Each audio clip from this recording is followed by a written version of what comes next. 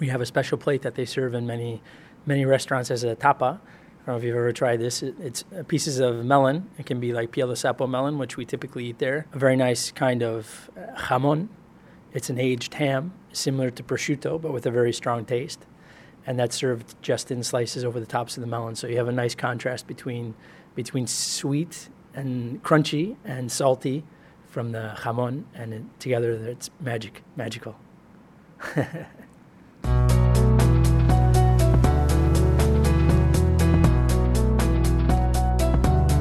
That's Jason Argyris talking about his favorite Spanish dish that features cucurbits. Jason works in genetics and genomics of vegetable crops at the Cragg Center for Research in Agricultural Genomics in Barcelona, Spain. We sat down here in Davis, California at Cucurbitaceae 2018 to talk about his work and what led him to working in this field in the first place. It all started in childhood with a neighbor of his who had a really big garden. Yeah, it was very special because from the time that I was a kid, I was able to spend time with him in his backyard. And we had a big backyard when I was growing up, so I was really amazed at how he could put small plants in the ground at the beginning of the year in the growing season, and then later on delivering bags of beautiful red ripe tomatoes and produce. And he always had extra for us. So really, that was, I think, where the passion for plants and for agriculture was born. That fascination with vegetables led him to university and here to UC Davis, which was a really big deal for him. My father and my mother were stressing education, and I was actually the first one in my family to go to university, go to college.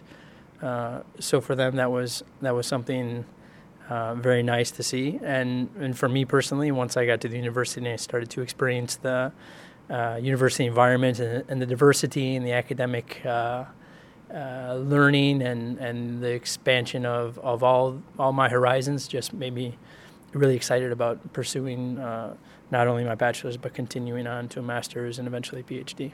Now he's working to improve melon quality. His research focuses on the development of novel sets of reciprocal introgression line collections in melon. It's pretty technical, but it's going to lead to better quality vegetables.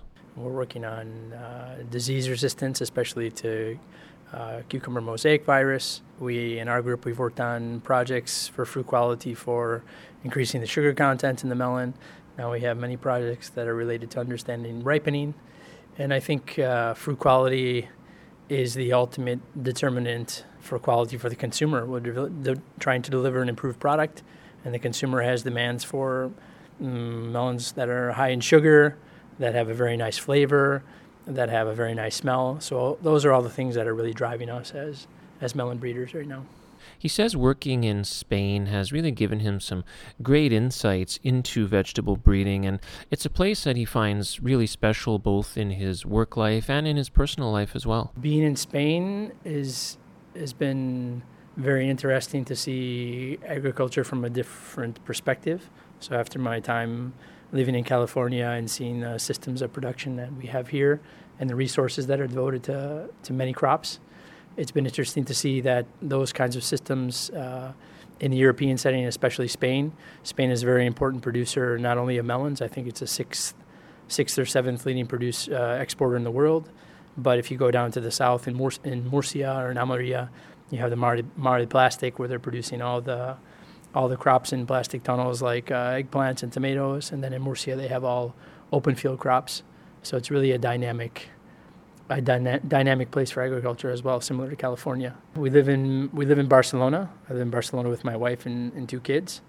It's a very nice place to live, not only to visit but also to live. The quality of life is excellent. And in Spain there are many nice places to visit. It's difficult to choose just one. He says networking here at Cucurbitaceae 2018 is important for him and researchers like him to keep their finger on the pulse of what's going on in cucurbits. We just saw a presentation this morning from a person from Thailand talking about bitter gourd and pumpkins and all the other important cucurbitaceae species. So you have a really good idea of the worldwide distribution and the diversity of the crop, which is really interesting. And sometimes we forget when we're working just in our little part of that world that there's a big world out there.